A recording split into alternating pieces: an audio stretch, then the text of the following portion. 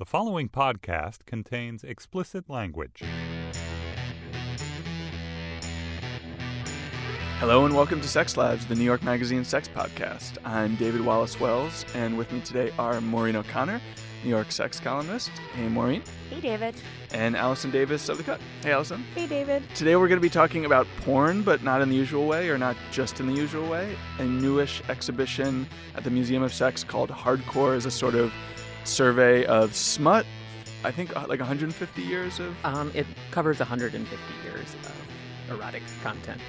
And we're going to be talking about Mark Snyder, who you just heard, the director of exhibitions for the Museum of Sex, about that show, and a little bit about what we're looking at now, especially, I guess, what women are looking at now online. We're also going to be talking about what I'm told has been a truly historic season of The Bachelorette. Is that right, Allison? I think it's a little overrated, but we'll get into it. As I understand it, for the first time in the show's history, they finally got a star with the courage to forget the show's weird, prudish sexual politics and actually talk openly about all the fucking she's doing. Yes. And we're going to be talking with Jada Yuan, another New York Magazine staffer who's been excitedly following the show online. All right, on to our first topic, the history of porn. Mark Snyder of the Museum of Sex is here to talk about their exhibition, Hardcore.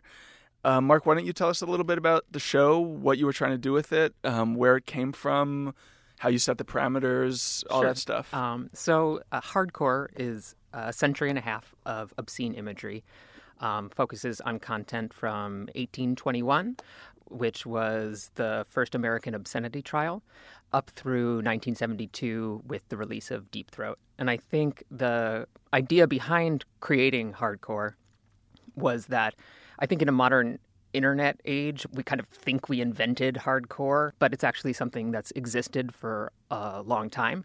And so we went through the museum's permanent collection and worked with a couple of other lenders to kind of round out the show and just kind of show that what was happening isn't new, that this is something that's been going on for a long time. And how do you actually define hardcore? Is it just sexual explicitness, or is it somehow something needs to be taboo breaking? Or yeah, I mean, hardcore is. I mean, I think both of those things.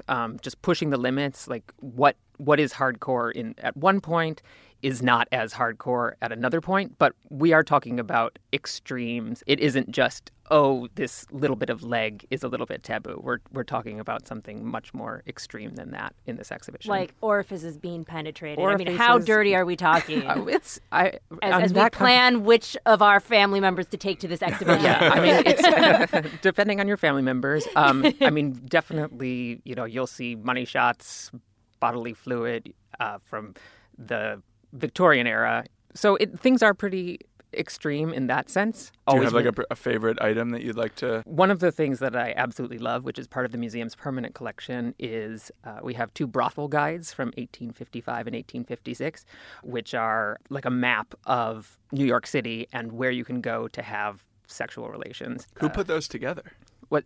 So there like the Tourism Bureau? Pretty much. So there would be Crowdsourced. These were publications that you would have bought from book publishers would make them and then sell them. So they would be sold on the street or in erotic bookshops. Do they tell you what's at this particular brothel? Yeah, I mean they break it down of from what the decor is, the service you can expect. What are the categories of service that they're talking about? I mean, they're, from the food to, like, the girls that you'll be meeting. Is there usually food at Yeah, I was about to ask. One of my friends was telling spend a me whole weekend there, about visiting, like, a brothel. And he's like, the weirdest thing is that there was a giant meat and cheese platter sitting there. I mean, I guess you get hungry. To snack while you're waiting. Full service. I mean, I think it's about extending that experience I of suppose, staying. right? But we also have some really... great. There's a 1930s selfie of just a couple engaged in spanking each other, and they have a cord that's hooked up to their camera shutter so that they can pull it, and they actually took a selfie, as we like to call it. Oh, that's amazing. And how much of what we're talking about is like, would we understand now as amateur versus professional production? Yeah, I mean, it depends on your idea of professional, I suppose. I mean, I think a lot of the Victorian content would have started out as a pretty private venture, though as it continued to get reproduced, images that were taken in the late 1800s would then be republished as what were called French postcards, not actually from France, just called French. Much like the French fry. French kiss, I think, is a little bit. I suppose that's the better analogy. There, guys, so it's fine. It's interesting. You've mentioned the word Victorian a few times. So how did you choose to start with 1821? Were you trying to capture kind of the long Victorian era? With the 1821 was the first American obscenity trial. So prior to that point, America was relying on imports for their erotic industry from Europe.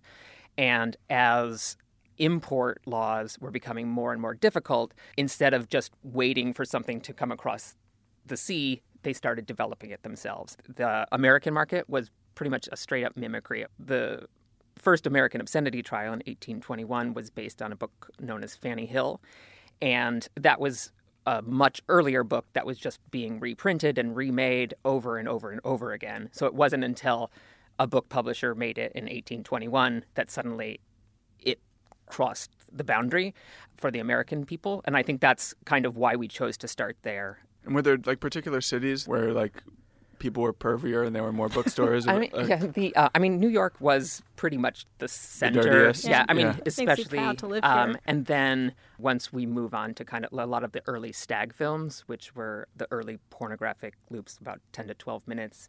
Those were not hardcore? Oh, they were hardcore. Yeah. The first surviving American stag film is from 1915 and definitely features hardcore sex, and that just continues. What is the distinction that makes it a stag film versus, you always, hear about the early stag films versus like the modern narrative porno? So the stag film came from the idea of a stag party.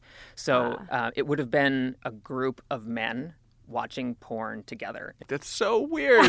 I don't know what you guys do. It definitely shaped the way that it developed, because you were charging admission to come in, and then the public response was very much that, a public response. You were in a place talking with other people, so there would be cheers or booing, and at the time this was technically legal or illegal? It was kind of just off the grid. Right. So like the stag film was really not something that was, it just wasn't something you really talked about. It was much more of an underground sort of thing. And I think that's something that the museum is very dedicated to trying to do, is preserve these as artifacts of history, because they tell us so much, but there's so much about, us as a culture wanting to just not talk about it and hide it. So a lot of these artifacts just disappear. In the exhibition, we actually have a glory hole from the 70s. How do you have a glory hole there? Do you have there? like the wall? We have basically, it's a section of wall with different holes and writing all over it. On the wall, it claims to be the last glory hole in Manhattan. Whether or not that's true. From what year was it? I don't know if that's true. Is the idea with multiple holes that then there are multiple dicks coming out? At one time? Where was it? Well, so it came to the museum's collection from a private donor who actually had it installed in their house after it was installed in a public location. Oh. They had a panel so they could remove it and cover it up so that if someone was coming who they didn't want to see, they had a glory hole. So it wasn't just like a 24/7 access sort of thing. Very cool. It feels kind of like, what you're saying about these artifacts being so rare, and like now in modern times, like our generation's porn will forever be easily accessible. Yeah, it just feels like our porn's less special because it's not rare and in someone's grandpa's attic. I do think that there are things that are less rare, but I also think that people are able to find those communities much easier. That thing that you were into was very difficult to put that out into the universe that you wanted, because you had to publicly say that somehow that you were interested in that. And now with the anonymity that comes from the internet, I think it's easier to find communities, across the globe of a very, very similar specific interest.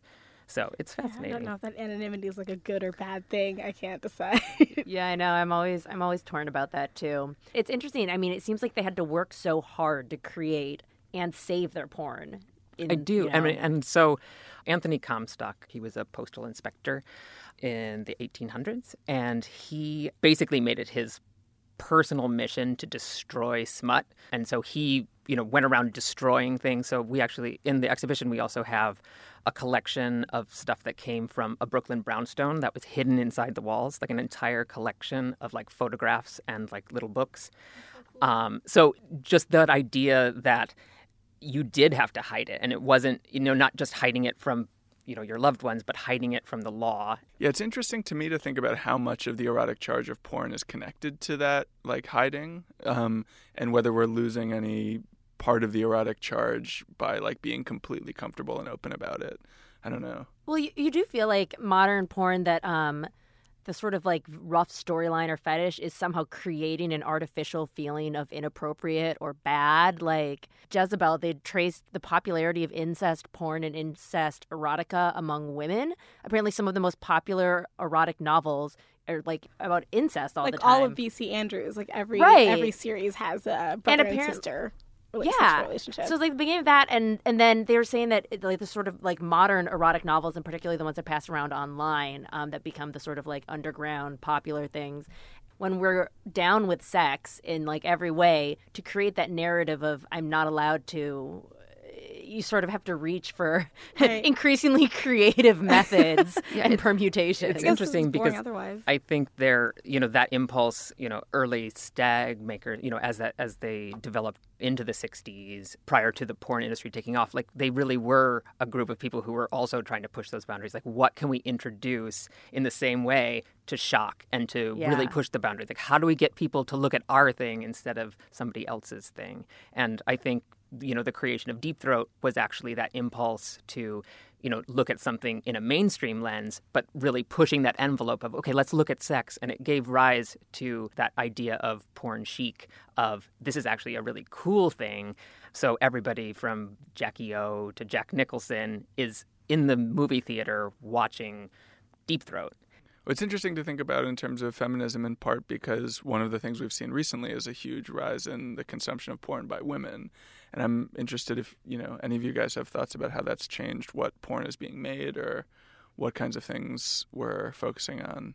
I think it's interesting that women are looking at lesbian porn more than man-on-woman porn. And I'm wondering, like, is it because female-male porn seems so derogatory sometimes, and it's like even as women are becoming increasingly interested in watching porn and more open about watching porn, there's still the like, I don't want to watch like some other woman get jizzed on. I want to watch something that's like sexual and beautiful and like respectful, which sometimes porn is just not. So Pornhub did a series of studies recently. They partnered with Mike, and then they partnered with The Daily Beast, and they found that 24% of millennial porn viewers are women, which I feel like that's low, that statistic. I feel like that's problems in self-reporting or something. But what they found was that for both genders, the runaway most popular search term was lesbian.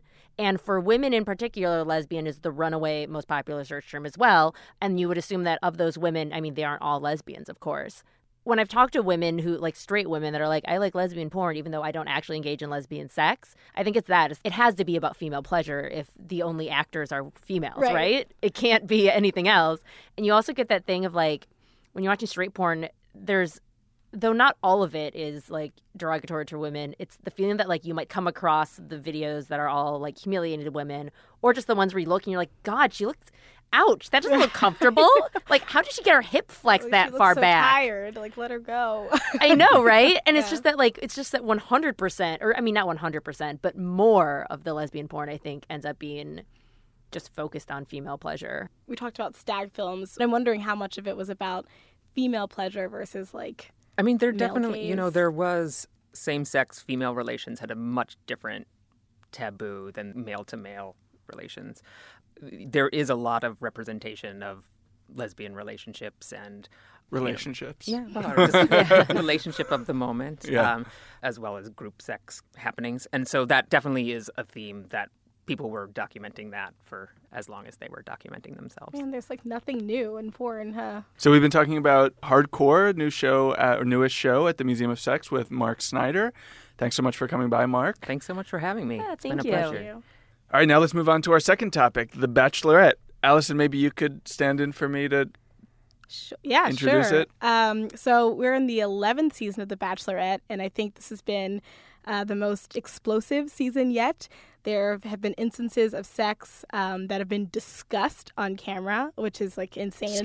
Scandal. Never happened in all 11 seasons of The Bachelorette and 30 seasons of the franchise, which includes The Bachelor and The Bachelorette. So this season, our main contestant is Caitlin Bristow, and she is kind of more of a firecracker than the other seasons. She seems like determined to really test the waters with these guys by making out and like courting them the way that you would court in real life, which is kind of non-traditional in the universe of The Bachelor, where people are like really buying into the fairy tale, which means like a sexless, rose-filled, like very chaste and prude, like season-long courtship, which is super boring.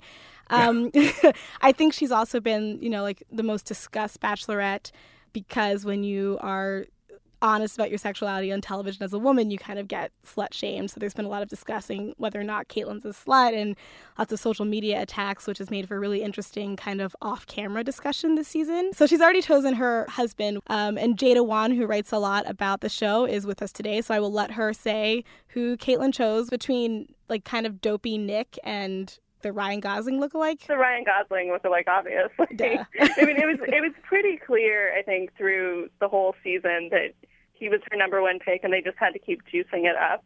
They have to gin up some sort of controversy because the lead person has already made up his or her mind. Like right away. Really early in the process. What I thought was really interesting about this season was that she was so sure of Sean, even though she decided to sleep with Nick first.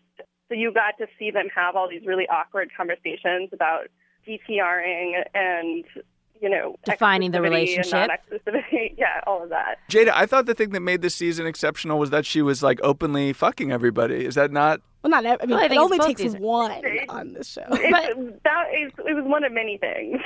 Well, okay, so if we sort of... she openly had sex with Nick, I think, when she had 8 other people still in the mix, or he was one of 8. In years past, was the weird sort of prudish sexual politics of the show appealing? I mean, it has to be a part of what so many viewers found interesting, but it seems to me to be so frustrating and backward. Like, how did you guys process it?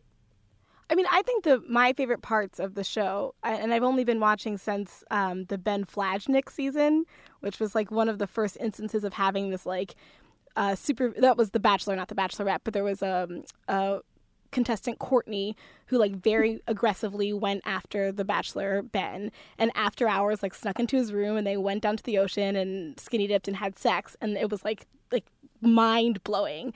And I thought that was the most interesting, was finding the transgressions within this like kind of boring, like pretty pat fairy tale that they had set up, when like the whole time you're watching it, you're like, oh, I know that like either they're making out off camera or somebody's sleeping with someone. But Jada, I don't know about you, but like, were you into the fairy tale, The Bachelor, the sexless fairy tale, The Bachelor and The Bachelorette set up, or were you always kind of enticed in watching it, thinking of like what's happening off camera? That's the most interesting part, is that they wind up going on these fantasy suite dates where they spend a couple alone in a fantasy room and there are no cameras, and then they never talk about what happened that night, and you're just supposed to maybe infer that they had sex, but maybe not. Nick, who was also on Caitlin's season, was the runner-up last year, and after the final rose, he confronted Andy, the woman who dumped him, and asked why she made love to him when she didn't love him. Oh, God, so awkward. We're all cringing. If you could see the looks of like Allison and I both immediately, our shoulders like rise to our ears and we're like, oh. The thing about Nick, and it was mind blowing because it was the first time anyone had ever acknowledged that there was sex on the fantasy suite dates. What is in a fantasy suite? Do we know like what the room looks like? You kind of see a glimpse of it. It's like there's some roses and it's a nice bed and like a tropical location, but you never see like, oh, is there a bowl of condoms near the bed? Like it's just like it's all, like beautiful gossamer fantasy. Right. My fantasy of the fantasy suite would actually be that they just walk in and they're like, all right, down to business. So let's get this negotiation. If I marry you, what are we going to endorse? How are we going to make our money? I think my fantasy of The Bachelor and The Bachelorette is no romance at all. Is no romance. Just like pure, like mercenary ruthless, sex. mercenary capitalism is what I hope is happening. if we assume that other people are probably doing something off camera, having some kind of relationships with each other, whether it's sexual or not, what did Caitlyn do that sort of forced that conversation into the fore? I mean, she invited Nick back to her hotel room during a one-on-one date, and no one stopped them. I mean, the producers followed them, and then they... How crazy would it have been if the producers did stop them? They closed the door, and I guess they didn't have mics on, but they used the boom mics to get their sex noises. So that was kind of gross. Did he stay? You heard the sex. Did he stay the whole night? Yeah, I think he stayed the whole night, and then the next day she was freaking out about it. And what I thought was great about like her freak out was that I've definitely had that freak out, but she was having a freak out. She kept saying it was not about the act, but it was about her affecting the other relationships that she was in. She just sort of hadn't really thought through that she was also dating 8 other people. Well, in that context, there's no way that you're going to be able to keep that fact a secret. Because it's like the producers are going to be telling your other boyfriends or whatever. And like they which she eventually did on camera, which was also, I thought, really amazing, was that she sat down Sean, who's now her fiance, and they had this discussion where she said, look, I had sex with Nick, and I want you to know because I don't want you to find out later. And he had to go through his whole emotional escape, and we watched it, and it was awesome. Yeah, it's definitely been the realest season. I mean, you were right in saying that we've watched like an actual relationship kind of happen versus just, to producers choosing the front runner or whatever. At this point, like the main prize of these shows is not actually winning; it's coming in second, so that you can then be the star of the next season, right? Continue on the franchise. Yeah. Just such a weird dynamic. I know. I guess no one really is there for love, we're finding out. Do you think they're there for love? Do you think... Ooh, I seem to think that... I have a feling that Caitlyn and Sean might actually make it a little longer than the others, just because they went through what a normal couple might go through, where you're sleeping with other people she's sleeping with other people until they become exclusive, and then they talked about it, and then he had to sit through and watch it all happen on TV, and they're still together, and he still seems to be into her. It makes sense to me also that, say, all these Bachelor and Bachelorette contestants start dating each other afterwards, people from other seasons, a really important experience in their life that ends up being really formative to who they are and their careers or their whatever else. The only people that understand that are the other contestants, the people that really understand this, I imagine, sort of formative moment in your life. Yeah, I knew a friend of mine was you remember a while ago I was talking about the Scantron theory of dating? Many episodes ago. Which I've quoted a lot, by the way. The guy who came up with this is actually a friend of mine who was on The Apprentice and was like the first person to get into a relationship on The Apprentice. What? Wait, what's his name? Which Apprentice character are we talking about? Google this immediately. His name is Tim Urban. He was dating a girl on The Apprentice named Nicole. And they met there on They met The on the Apprentice. show, and it was a scandal because there had never been any... It seemed like there had never been even any sexual tension on The Apprentice, at least that was appeared on camera. Workplace sex. Totally. It breaks every taboo. But they were like so...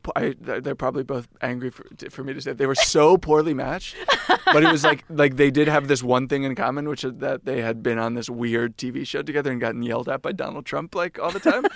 And they ended up staying together for 6 months after the show, with everybody in both of their lives being like, "This is the worst relationship you could possibly have got into." Nobody understands like they do. I guess joined together. Do you feel like is there a difference between the way the men band together versus the relationships between the women on the Bachelor seasons? I feel like I have some insider knowledge because I recently talked to a former contestant. So they all hang out together. I think they all hang out together on an equal level, but the women are maybe encouraged to be more catty towards each other. Yeah, I believe that. Whereas someone told me, and I'm probably quoting off schools, that in the first few seasons of The Bachelorette, the producers couldn't figure out how to create any drama because dudes just don't work that way. They're just like, oh, I'll punch him and then it'll be over. Why do we have to keep prolonging this? This is really stupid. So I think what they've done over the years is try to put in more guys who are perhaps wannabe actors or fame whores. And that's why you get all those weird job titles on there, like the former investment banker or pants-trepreneur. Yeah, JJ was my favorite.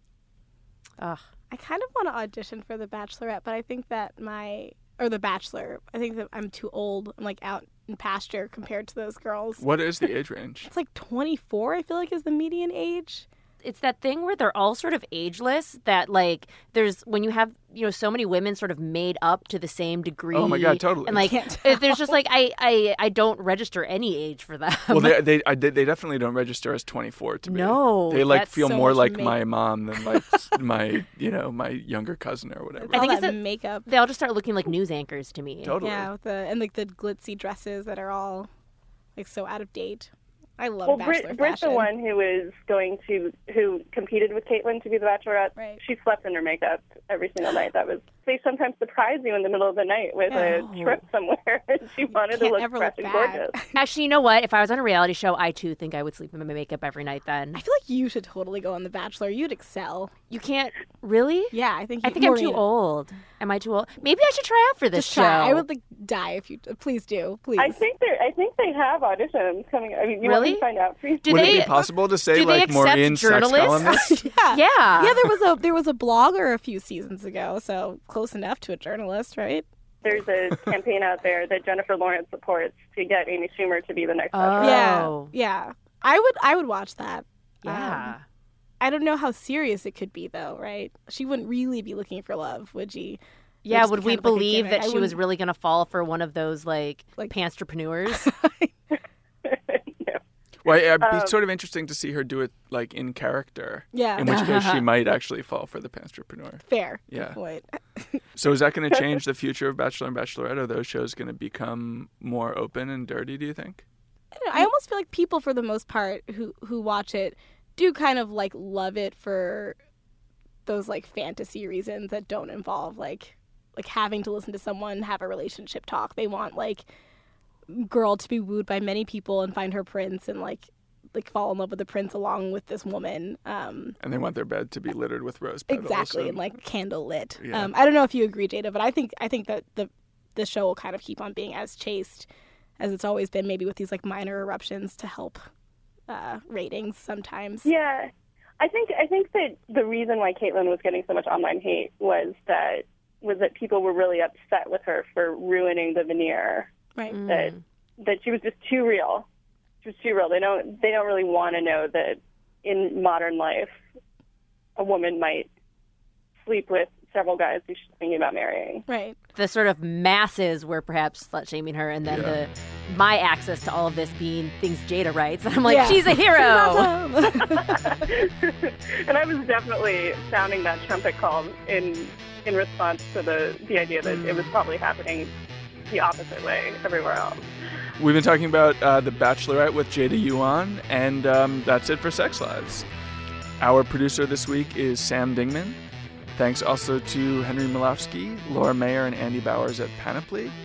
For Allison Davis, Maureen O'Connor, and Jada Yuan, I'm David Wallace Wells. We'll talk to you next time, and thanks for listening.